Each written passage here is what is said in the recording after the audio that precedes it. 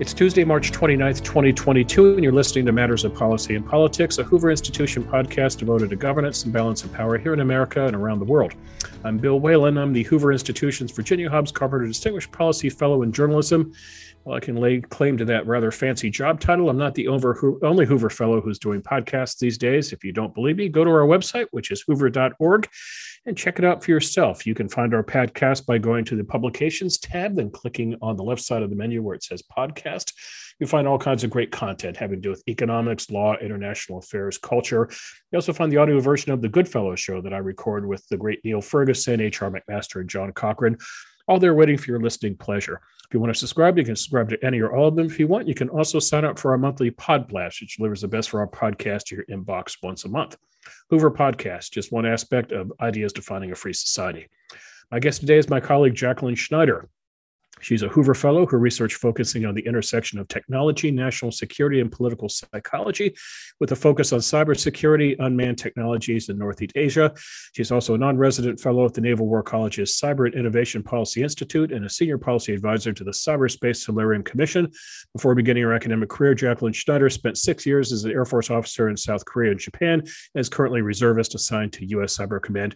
Jackie, thanks for coming on the podcast today. Thank you. And I should update that bio. I am now working for Space Systems Command as a reservist, so no longer working for Cyber Command. Good. I want a cool t-shirt. Me too. Okay, let's begin this, Jackie.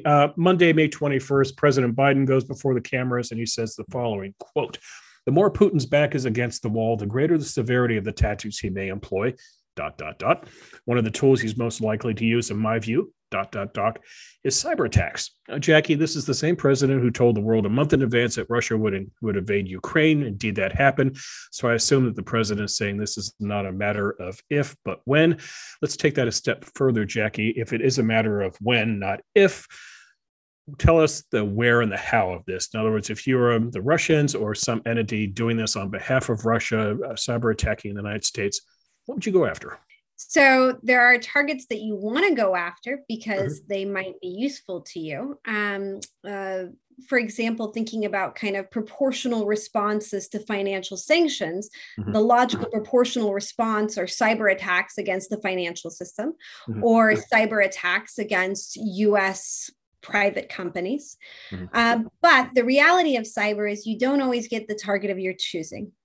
So if you're Russia, you may want to attack JP Morgan Chase, but the reality is you're going to be stuck with whatever access that you can get and whatever exploit you have to make any sort of effect. So you can be Russia and have the ability to enter into a network, but then you also have to have the ability to manipulate data or change the way the system works in order to create an effect. So those two things together mean that they probably have a limited amount of options on the table for them. And they're probably currently looking for more options. Hence what we've heard from the Biden administration, which is that it seems that there's not particularly one infrastructure that's targeted, but instead that the Russians are scanning all sorts of US critical infrastructure for vulnerabilities. Right. And it's simple as just deciding I want to go to merrilynch.com and probe away to see if I can get into it, or going to whitehouse.gov just to see if I can crack it, or how does one exactly cyber attack? Yeah. So that what you're explaining is what we would think of as something that we call a DDoS. And this is where you're just overwhelming a website. Can you explain that to me? DDoS? Distributed denial of service. So when I go to log into a website, the links work, right?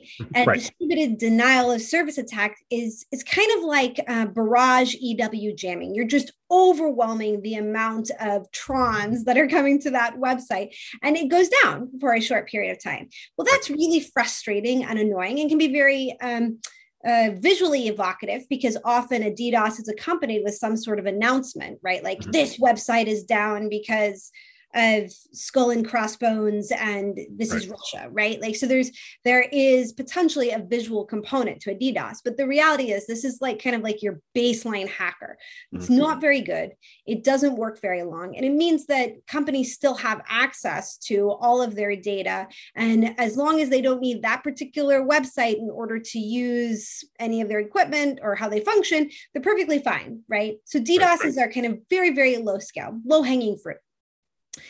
What is more worrisome is when a state or an actor has access to the operating networks of, for example, an energy company. And then that would allow the invader or the exploiter to access, for example, in the case of Stuxnet, to access the way in which a piece of machinery works. So Stuxnet access the way the centrifuge is spun and cause them to spin out of control, creating physical damage. That's kind of the kismet. That's the biggest type of cyber attack. And those are often kind of colloquially referred to as APT, advanced persistent threats.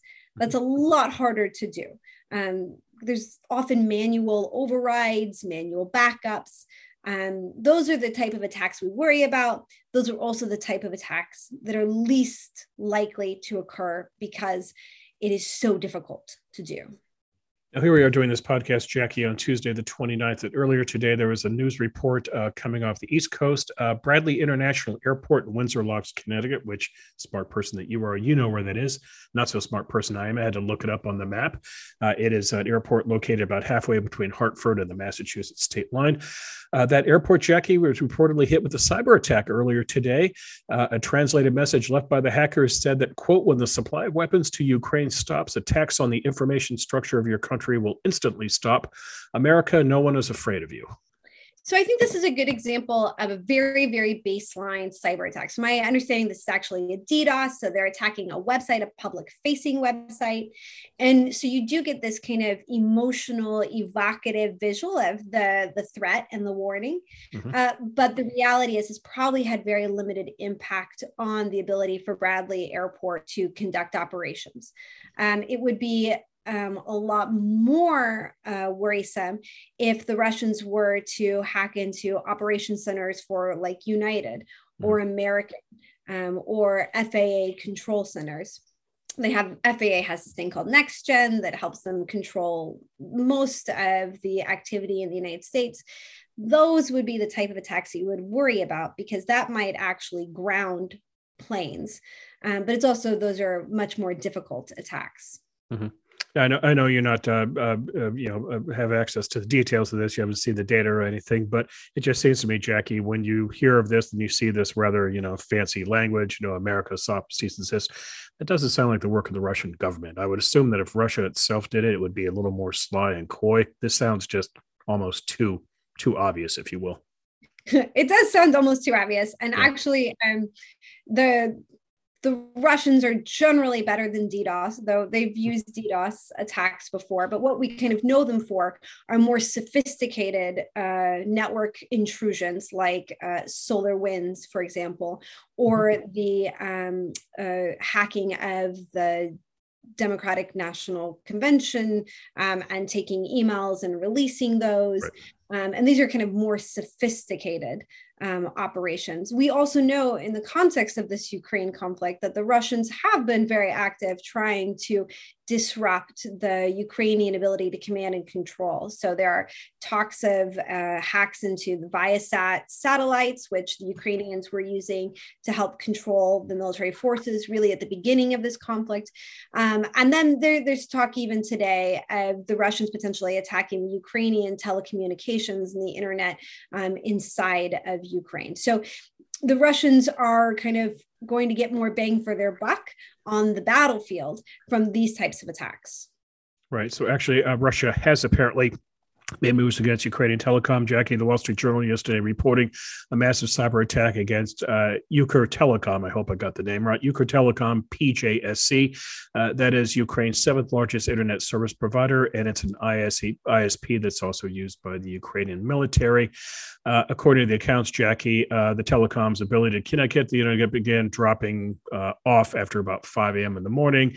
By about 10 in the morning, close to noon, the company was almost completely offline. It was able to restore service. This begs the question, though, Jackie, what's going on here if that A is not a knockout punch? But this takes us to the bigger question. If you and I had sat down and talked a month ago about Russia invading Ukraine, I don't know if what your thoughts would have been. Mine would have been that the first thing they would do is they would try to blind Ukraine as much as they could, knock out their ability to communicate with each other, which would suggest a massive cyber attack. But yet here we are 4 or 5 weeks into this conflict right now, and Russia has just failed with that goal, if indeed that was a goal going in.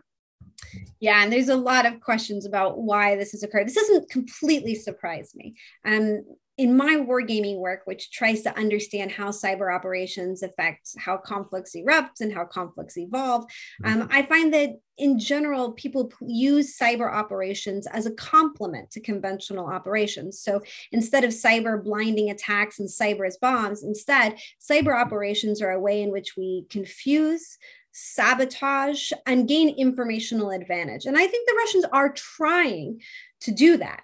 Now, they have been less successful than you would expect, even for those of us who really were thinking about cyber more as intelligence and less as a bomb. So why? There's a few reasons potentially. One is maybe the Russians were never as good as we thought. So that's always a possibility. Right. That's definitely is manifested in other domains where we maybe overestimated the Russian competence. A second option is that the Ukrainians are better than we thought. And the Ukrainians have said that they worked very hard leading up to this conflict to try and harden their critical infrastructure against cyber attacks. And that potentially they worked with members of NATO and potentially even the United States in order to combat potential cyber attacks. And the way cyber works is that once you've closed off an access, it takes a lot of manpower and resources to find another vulnerability. Mm-hmm. So potentially the month to 6 weeks leading up to this is what the Ukrainians were doing. And then the third kind of option is that activities which the United States would call defend forward, kind of counter cyber operations, where cyber teams are attacking adversary cyber capabilities, so attacking the Russian GRU or the FSB, potentially that might be occurring, and potentially it might be effective. So those are all kind of reasons why we might have seen that the Russians are less successful than maybe we would have expected 6 weeks ago. This is really interesting. I'm a child of the Cold War. I remember during the Cold War, the fear was not just the missiles, but before the missiles, the EMP, the electromagnetic pulse, which would just wipe out ability to communicate. I guess maybe I'm naive or just not really that familiar with military affairs, but I would have thought that Russia going in, I was thinking back to maybe the Battle of Britain between Germany and Great Britain and the Nazis trying to conduct an aerial campaign. And in retrospect, where did they fail? They failed in two regards. First of all, they did not take out British airfields and ground airplanes, but secondly, they didn't take out the radar, giving Britain advance warning. So that's what got me back to thinking about using cyber as sort of a first strike, if you will. But you're telling me that cyber is not a first strike weapon necessarily. At least in terms of being the advent of a larger ground invasion. Yeah, it's just not as effective. It's not as easy as you would expect. So in the kind of cyber mythology, there's always this story from 2006 where the Israelis supposedly used a cyber attack to take down SA-6s. And so they were able to fly into this airspace with no surface-to-air missile threat at all. Mm-hmm. And this is like the overriding mythology and lore about the role of cyber operations. Mm-hmm. But the reality is, that was actually probably electronic warfare, not cyber attacks. Right. And the way cyber works, it doesn't create these kind of large scale effects or blinding operations. Mm-hmm. Instead, where you see cyber operations being most effective is where they kind of slow down and create fog and uncertainty. Right. And I wonder if Later on, when we kind of look at why certain things happened in this conflict and certain things didn't, that we might find that cyber played a larger role in slowing down conflict, especially slowing down an attack, than we might have expected. But these are things that we won't know for many, many years. That'll come with all the battle damage assessments years later. So the Washington Post had a piece, Jackie, this morning asking this question: why hasn't cyber warfare been more on display, more visible in this conflict? And it threw out two scenarios. I'd like to get your thoughts on these. One is that Russia may have anticipated needing the infrastructure once it occupied the country, so it made a choice not to destroy cyber-related infrastructure. But secondly, Russian troops inside Ukraine may need the internet and cell service to talk to each other. They might not have satellite phones, for example. So they can't necessarily destroy, the ability to communicate inside Ukraine because they need it themselves. I mean, okay, so I don't buy either of these arguments. Okay. The Russians obviously don't care about keeping infrastructure. They're bombing the Jeezys out of these cities. I mean, they don't care if a cell tower goes down. No, this is not a country that is restraining itself because it's worried what the infrastructure is going to look like when it takes over. I mean, there's a cognitive dissonance here. Actually, there was a question asked at one of the nuclear operators in Ukraine. Said, "Oh my gosh, are you worried the Russians are going to conduct a cyber attack against you?" And they said, "No, they're bombing me. Like, I'm not worried about a cyber attack when a state is already willing to use indiscriminate shelling against a nuclear power plant." So I think, I wouldn't say it's because they want to save infrastructure. Now, the question about are they restraining attacks because they're piggybacking on the same infrastructure, I don't think that was probably initially ever the plan. I mean, theoretically, the Russians are going to war with a battlefield network and command and control structure that does not require using the Ukrainian cell towers. What we're seeing is that the Russians are having to revert to commercial technologies and Ukrainian infrastructure because their stuff didn't work, or potentially because there were attacks on their stuff that meant that they had to update and change how they were communicating.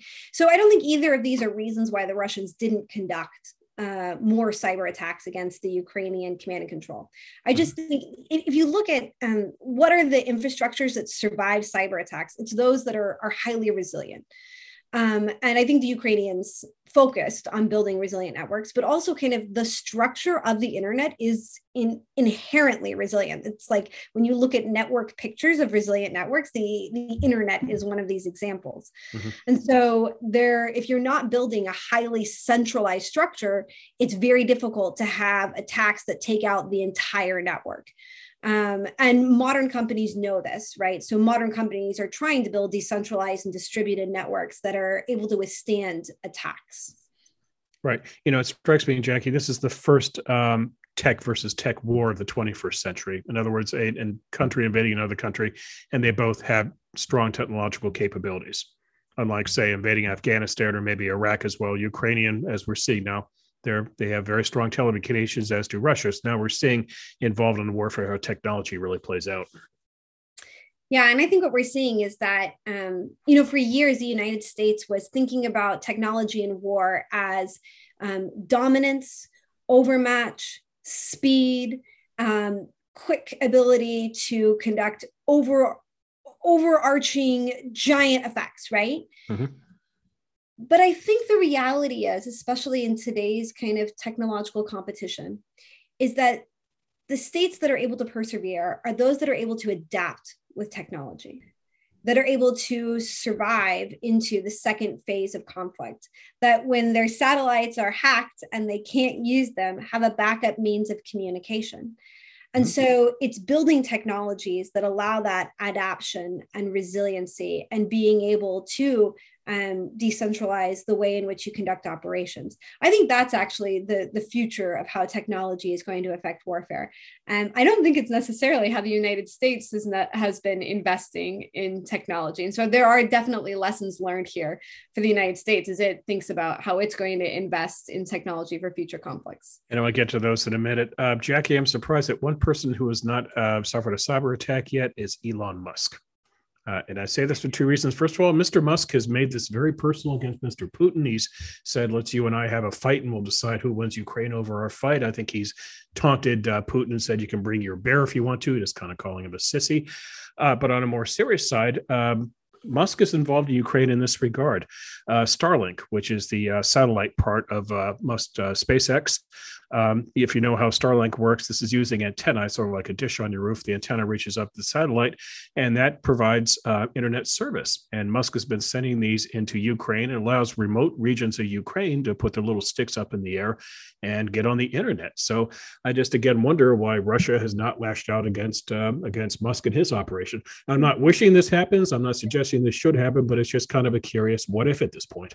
Well, so these are actually inherently vulnerable. Here's something that like Elon Musk, who is a commercial technologist, may not have known or realized right. when he proliferated these systems. One is that anything that's communicating to satellites inherently has a bit of a digital footprint, right? So because you're literally beaming up and down information. Right. That can become a beacon for states that are able to collect that kind of information for them to understand where different forces or anyone using that satellite link is located. So actually Musk realized very quickly, people told him, hey, these are very vulnerable. They can actually highlight where forces are. And so he went on Twitter and said, and tweeted a series of recommendations about how to physically hide the satellite antenna. So maybe he didn't quite understand that the vulnerability was the digital information itself and how that was transferred. So actually, his systems are not fully encrypted either. So they have been under attack, and there are rumors actually that they've been used to help identify where people are using these satellites, and that they're not as useful in a conflict where a state is able to find these types of satellite transmissions. Right, but here's where I'm fascinated with the idea of Russian retaliatory action, because what's a juicier target than going after Tesla, for example, and taking down Tesla for a day? Yeah. Okay. So which by the way is further complicated, Jackie, because if you've driven a Tesla and you drive from San Francisco to Los Angeles, you need Tesla's satellite uplink to figure out where to get a recharge. So this is a really important question. Mm-hmm. Why, if cyber is if there are so many vulnerabilities, right. so many dependencies, why we just don't see more cyber attacks coming from the Russians? And the first is we are seeing more cyber attacks coming in general, even prior to this conflict, because we are more dependent and more vulnerable. But it's primarily for ransomware, right? So it's primarily of criminal intent. The reality is that that cyber operations are highly manpower resource constrained. So we have to use human beings to find accesses to develop exploits. These are not all automated at this point. And so if you have a limited resource of talented professionals that can find these kind of exploits, then you have to decide, where am I putting my resources?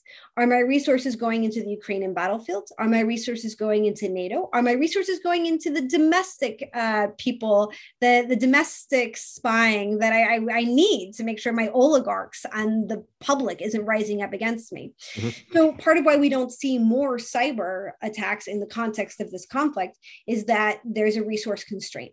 And so it's very hard to get enough people to create this sort of mass effects that you might expect. Now, the criminals are still out there, and they are still they're still attacking hospitals and businesses in order to extort payment. Mm-hmm. Explain to me, Jackie, what Viasat is. Viasat, Viasat. So it's, satellite communications. So the way in which we communicate. So if we're sitting at home, we're generally communicating either with some sort of fiber or wireless. You and I are probably not talking via satellite. We're just not that special. But also because infrastructure already exists, right? Right. In war, this changes. I cannot make sure that I'm next to a fiber optic terminal in order to communicate. You have to move your forces. So you don't necessarily have a telephone. So then your options are wireless or satellite. And wireless communications are inherently interceptable, but they're also really vulnerable to conventional attacks. I mean, these are wireless towers that you see everywhere. So that's a limitation. So oftentimes modern militaries are going to rely on satellite communications in order to coordinate conflict. That allows for over the horizon. It also, satellites are generally less interceptable than wireless, not necessarily to major nation states, but definitely to like the lay public. So a company, a resource like Viasat is something that like the Ukrainian military is going to use to communicate with its forces across the country, hopefully in an encrypted way. So that's why it becomes really important to the Ukrainian military to have access to these kind of resources. Right. And Viasat's involvement in the Ukrainian war, it was attacked, no? Some of the modems that they use were attacked, yes, with a cyber attack. Right. At the same time that the Russian forces, so we don't know necessarily if Russia did it, but it was in conjunction with the attack. So obviously it benefited them. The purpose of this was to do what? Keep Ukrainians from talking to each other, keep the military disorganized? Absolutely. Like, how do you cut off a military who is trying to defend itself? You cut off their ability to command and control. So this is, I think that's kind of I would say a 101 type of cyber attack. Right. Okay. Viasat's also tied into what's called the Commercial Integration Cell, or CIC, which is located at Vandenberg Air Force Base here in sunny Southern California. Can you explain a little bit what CIC is, Jackie? I actually do not work with them, so I don't actually know a lot about what they do. And I will say that there are the modems that were affected in this particular attack, to my knowledge, were in Europe. So there are geographic differences. There is a geography to data. There are Viasat resources in the United States. My impression, and see, this is all evolving, is that those modems were not affected by the attack. But this is all kind of open source reporting. Okay, let's talk about teachable moments now. We'll get to America last. What about China, Jackie? I assume China is watching this and it's studying the West reaction, and China would have an interest because if one day it wants to go across the strait and attack Taiwan, similar dynamics to Ukraine. So what do you think China is taking away from this right now? From the cyber domain? Yeah, from the cyber domain. I'm curious, if you're how familiar with China and its cyber setup. China, if you look at China, they have all kinds of interesting benign names for cyber warfare, like the 57th Research Initiative and Institute and so forth. But, you know, are the Chinese studying this and trying to figure out in terms of cyber what to do vis-a-vis Taiwan? Is it as simple as that? Yeah, I mean, I think, the Chinese are probably realizing that defense matters. I think that's something that countries all over the world are taking. There was kind of this myth that you could invest in cyber defense and it wouldn't matter. That doesn't seem to be the case. So I think that's the first thing the Chinese are taking from this is they are going to need to be able to defend their own resources. The second lesson that they're probably going to be taking is that they're going to need to build more resilient networks and have a plan of action for their forces when they're forward deployed to be able to use updated battlefield networks and updated encryption. This is something that the Russians seem to not be doing very well. And I think one of the other lessons you see here is how important information sharing across alliances is. So part of why the Ukrainians have potentially been more successful defending against Russian cyber attacks is because probably NATO and the United States are sharing information about cyber threats. So that's something that the Chinese are going to want Taiwan to not have access to. And Taiwan, like Ukraine, is not part of an official alliance, but Asia is also a much more difficult cyber landscape in terms of alliances. It's a series of hub and spoke alliances instead of one large conglomerate like NATO. So information sharing in NATO is far more mature in cyberspace and in other domains than it would probably ever be in Asia. And that's something I think the Chinese will probably definitely manipulate, is the lack of information sharing and lack of information resources that are already built to share with Taiwan on cyber. There are things that we can do with Ukraine in cyberspace that are politically fraught. There are things that we can do with Ukraine in cyberspace that are politically fraught for us to do with Taiwan. And so some of the arrangements that you saw with Ukraine probably don't exist with Taiwan. What would that be? What do you mean by politically fraught? So we don't have, we had a series of like the National Guard, for example, worked very closely with the Ukraine, right? California National Guard, yeah. Exactly. Right. There was a lot of security assistance that was happening to Ukraine from the United States and training. Right. That is more politically fraught with Taiwan. Right? So that's something that I think the United States is going to have to think about in the future. Okay, let's say you're sitting on the island of Taiwan, Jackie, and you're studying this war over in Europe and thinking we could be facing a similar scenario. Very popular in these circles to talk about turning Taiwan into a quote-unquote porcupine, which means just arming it to the teeth, making it just, you don't want to invade this country. But what can it do in terms of cyber to make itself a porcupine? Do you think there are lessons from what's going on in Ukraine that Taiwan can study, or is Taiwan is it marching to its own beat in terms of cyber at this point? I think, once again, the information sharing mechanisms, I think Taiwan's going to be asking for more formal information sharing mechanisms when it comes to cyberspace, especially with the United States, but potentially with other countries in the region. I think looking at Ukraine, if you're Taiwan, you realize that you're in a much more vulnerable position. Ukraine has a lot of fiber because it's a continental landmass. Right. So a lot of its communications are very difficult to cut off because they're underground.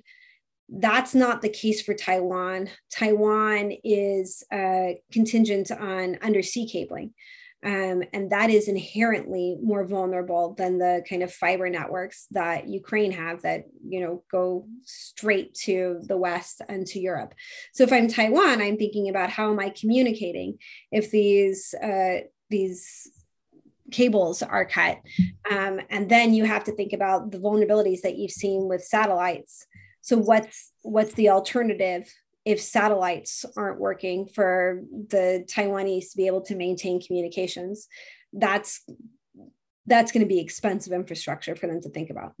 All right, let's talk about Russia for a second. The famous riddle wrapped in a mystery inside enigmas, Churchill called it. You look at Russia's cyber setup. They have so-called military district cybersecurity centers. Jackie, what takeaways do you think they have from this conflict right now? Do you think they regret not having a different strategy going now in terms of cyber, or do you think cyber is working out just okay for them? Oh my goodness. Wouldn't I love to know that answer? Yes. I mean, you have intelligence officials that are being fired in Russia right now. So I don't think anyone's probably sitting back and saying we did everything really, really well.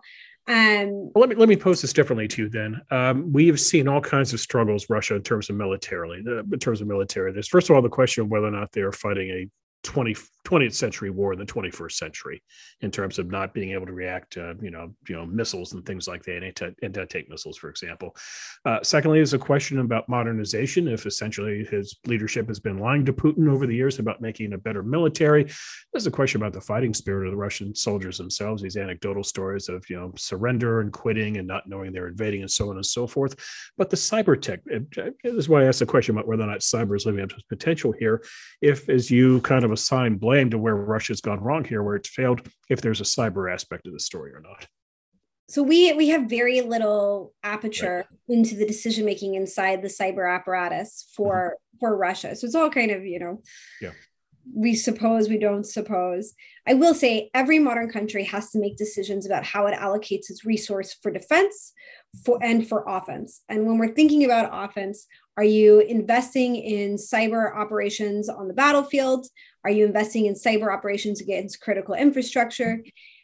Russia is looking at its arsenal of what it comes into this conflict with, and is probably discontent at this point with what they have.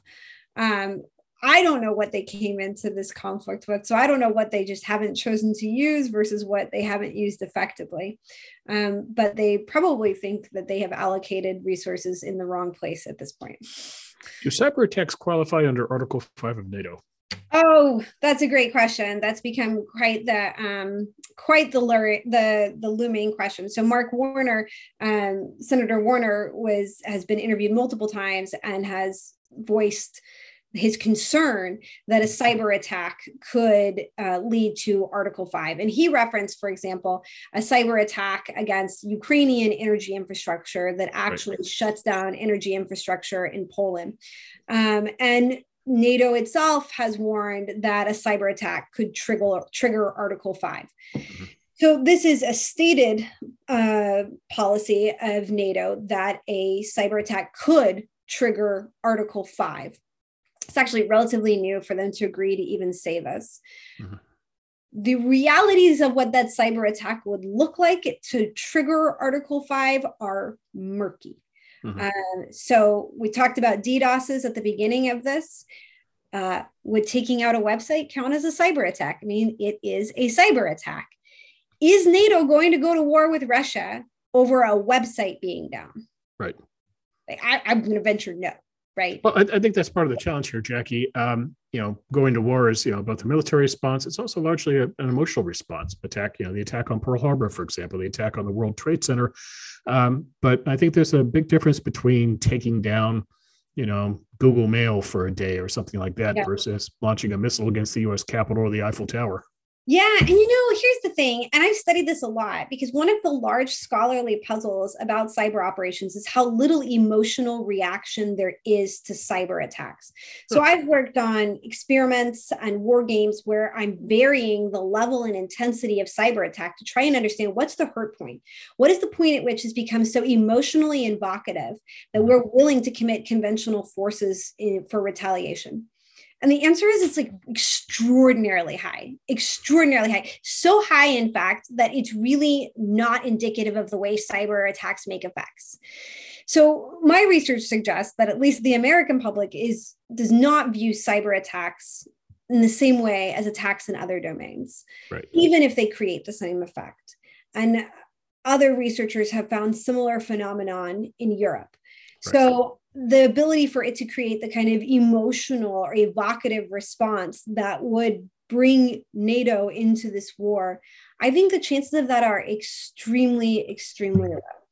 Yeah, it seems to me when we talk about using the internet, there's obviously the social communicative side of the internet. You and I swapping emails, for example. If that goes down for a day or two or three, we're not going to fight over that. We'll get over it. There is the commercial side of it. Let's say we can't get onto Amazon or Apple for 2 or 3 days. We'll get over that. But maybe if there's a cyber attack which cleans out your finances and mine, or maybe there's a cyber attack that shuts down hospitals and people on dialysis die and so forth, maybe that begins the emotional spark. But again, it's not quite the same as seeing ships on fire in Pearl Harbor or seeing towers come down in New York, is it? No. And in fact, the uncertainty that cyber operations create about attribution, about intention, about whether it was a cyber incident or whether your IT team messed up, all of that uncertainty actually gives space and time to react. And anytime you have lots of space and time, it attenuates the emotional kind of response. So we actually have seen attacks on hospitals. We've seen attacks on hospitals that potentially led, after many kind of chains, to death. And yet that becomes a source of litigation, not retaliation, and hits very few headlines. We've seen attacks that have trickle down effects on commercial enterprises. That said, the financial system has an existential relationship with digital technology because the ones and the zeros of modern commerce translate into value. When we do not trust the digital information that underlies the financial system, that becomes existential to modern finance and modern banking. Right.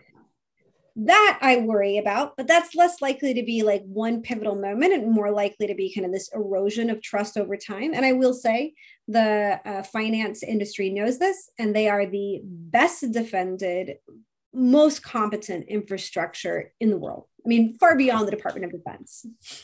Okay, let's talk about DoD and let's talk about America's cyber capabilities, Jackie. I did a little internet sleuthing, the internet always right, of course.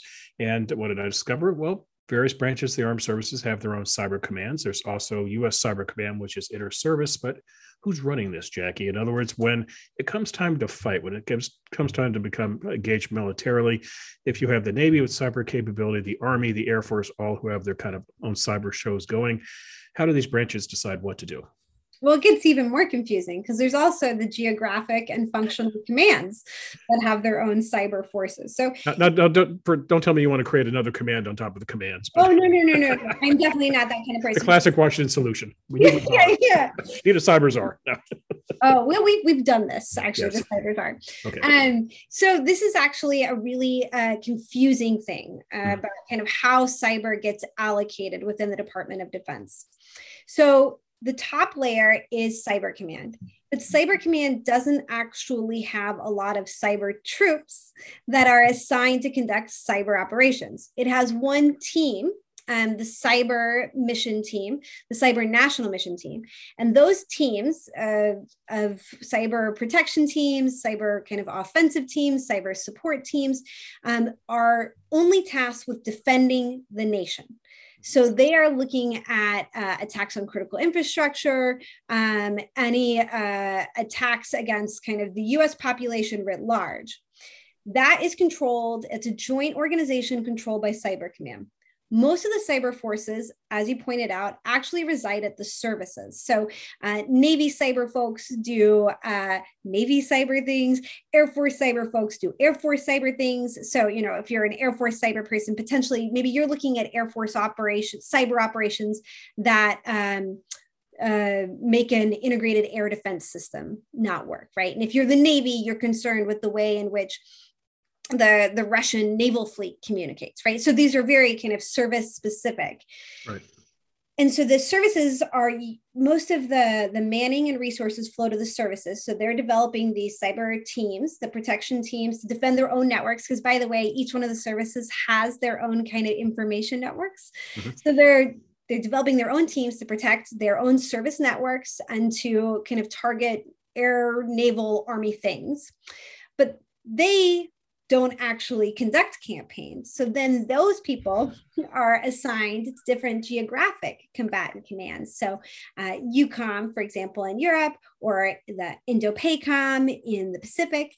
And then those commands are in charge of planning and allocating and integrating the cyber capabilities. And so they'll have a team of cyber planners and cyber operators that function at that geographic command. And sometimes they'll say, hey, Cyber Command, you need to send us some more because we have a big war happening. But the combatant commands only have a small fixed number of these, right? So if there is a big conflict, they kind of have to beg, borrow, and steal to get more people. Right. And so it's not a kind of natural allocation of resources. It evolves all the time. Every single part of this kind of cyber order of battle is unhappy with how much cyber they have. They want more people, more billets, more resources, and they're constantly fighting against what we say in the military. It's the ADCON and TACON, who has administrative control and who has kind of the tactical control to be able to command and control these forces in a conflict. Constant bureaucratic battle. So having described all of that, where do you see room for improvement within U.S. cyber capabilities? So we don't have enough people. I mean, I've mentioned this multiple times in this conversation, but it's a manpower resource, it's a tech resource, but it's mostly a manpower resource. So there needs to be more people and they need to be better trained. Is that a function of recruitment, Jackie, or function of retainment, or both? It's both. Mm-hmm. So, you struggle to recruit the right people because you need people who are technically proficient, but also willing to kind of enter into the military lifestyle and the military culture that has certain physical requirements, for example. Not everybody can do that. Also, some people don't pass security clearance. Maybe they, smoke too much pot in college. They have too many foreign friends. We can't bring them in either. So, there's a smaller pool of people that you can bring into the military just in general. So the recruitment is tough. And then in order to keep people trained is really, really difficult. in terms of kind of defensive capabilities, they don't have the level of skill or training that you would have in the private sector. We've been trying to augment that by using reservists and guard members who spend most of their time in the civilian sector, but that has limitations as well. And then on the offensive side, it's just a limited amount of people that you can use to conduct these kinds of really, really, really manpower intense operations. So, and then once they get in, it's hard to retain them. I mean, there's a money element, right, where you're getting paid more on the private sector. There's also a bit of a quality of life element here. I mean, for those who have been in the military, the military technology is not good. They're generally not doing the most up-to-date technological work. And so folks who are really inspired by high-tech IT are not going to be happy inside the Department of Defense. So the offensive stuff is cool, but the defensive stuff, we're maybe a decade behind. So that's another problem with retention is folks just kind of get bored in their job or frustrated. And then there's kind of the really archaic HR processes that exist within the Department of Defense. And that's a large deterrent to keeping people inside the military. They all know this, though. I mean, these are things that have been in all sorts of congressional testimony. Exactly. So it sounds like what you're pointing to is a phrase that Dwight Eisenhower used in a bad way, which is military-industrial complex, at least in this regard. If you can't keep people on the inside, Jackie, then set up a relationship with people on the outside through contracting, for example, through Silicon Valley. Well, that would be a great idea. That is fraught with issues as well. The way the Department of Defense acquires, procures, and contracts means that a lot of companies don't want to work with the Department of Defense. That's why you end up getting very large companies like Raytheon, Lockheed, Boeing, right, that are really good at producing weapons, but maybe not the top of the line when it comes to creating IT software or cyber security. But the DoD is primarily going to go to them because they already have these built up relationships. There's lobbying organizations. Now, the Department of Defense is trying to work more with Silicon Valley. There's the Defense Innovation Unit in Silicon Valley. A series of innovation units have been started in the Army and the Air Force and the Navy. And there are these kind of somewhat innovative contracting mechanisms they try and use in order to prototype different types of software. But inherently, there's a real problem about how we fully integrate these companies. How do we get past prototype? How do we pay for your software sustainment and cybersecurity sustainment? And there's a lot of room and work to be done bureaucratically to make the Department of Defense a more innovative organization, especially when it comes to cyber and software. And then finally, Jackie, what about our relationship with our allies? I mentioned the NATO countries, Israel, other nations are doing a lot of creative things on the cyber front. Do countries like to share what they're doing in terms of advances, or are we all kind of like, not showing our cards to each other? You can make an argument both ways. Allies should have the best of technology. On the other hand, maybe there are things you want to keep in reserve. So I think when it comes to cyber defense and information sharing, this has really improved, especially in NATO, really kind of largely led by Baltic countries and countries that have been worried about Russian cyber attacks for a long time have spearheaded a series of information sharing cyber initiatives. So NATO's looking a lot better than it used to. Offense is difficult. I think the United States has natural relationships with what we call the Five Eye partners. So New Zealand, Canada, Great Britain, Australia. And so they already had a relationship with signals intelligence, highly technical intelligence, and that relationship transfers very nicely into cyber. So that relationship is kind of already built to be sharing information about both offensive and defensive operations. But we don't have a lot of those relationships with other countries. Maybe Korea might be closer because we have a very strong bilateral relationship with South Korea because of the ongoing stalemate with North Korea. But outside of, those major alliance relationships, everything's going to be ad hoc. And states have strong incentives not to share information about offensive cyber operations, especially because sharing information about this could mean that you lose the vulnerability or you lose the access completely. So final question for you, Jackie. Here we are talking on Tuesday, the 29th. The good news of the better part of the last hour, there's not been a cyber attack against Zoom. You and I have not been shut down, but we are approaching about 1 week since the president said, hey, there could be a cyber attack coming our way. In the meantime, there's a lot of talk about peace, a peaceful settlement in this conflict. Ukraine and Russia are talking. I think they're in Turkey having negotiations right now. I'm curious your thoughts as to how this would tie into a cyber attack. In other words, if you're Putin, and I apologize, I'm kind of asking, put you inside of Putin's head. Good luck with that. But in other words, it ties in the nature of cyber warfare, if you will. If you think you're reaching a peaceful solution, do you hold back on a cyber attack, or do you go ahead and launch a cyber attack anyway to maybe try to move forward the process? Or maybe this is something that Putin waits for afterwards, once there's a settlement, and then he does something as kind of an FU toward the West. I think it kind of depends on how serious you are about the peace initiative, right? Yes, so I think by need for time in order to build another kind of phase of the campaign, or are you actually trying for peace? So if you're actually trying for peace, then restraint is a great option. Right. I think there's a lot of uncertainty about how the United States would respond to a very large cyber attack. And despite everything I've said about how the United States probably will not retaliate against the cyber attack, if I were Putin, I'd always be worried about bringing the United States really into this conflict. Because what brought us in on the side of the UK and others in World War II, it was, the Germans destroying civilian ships that were being used to help the British.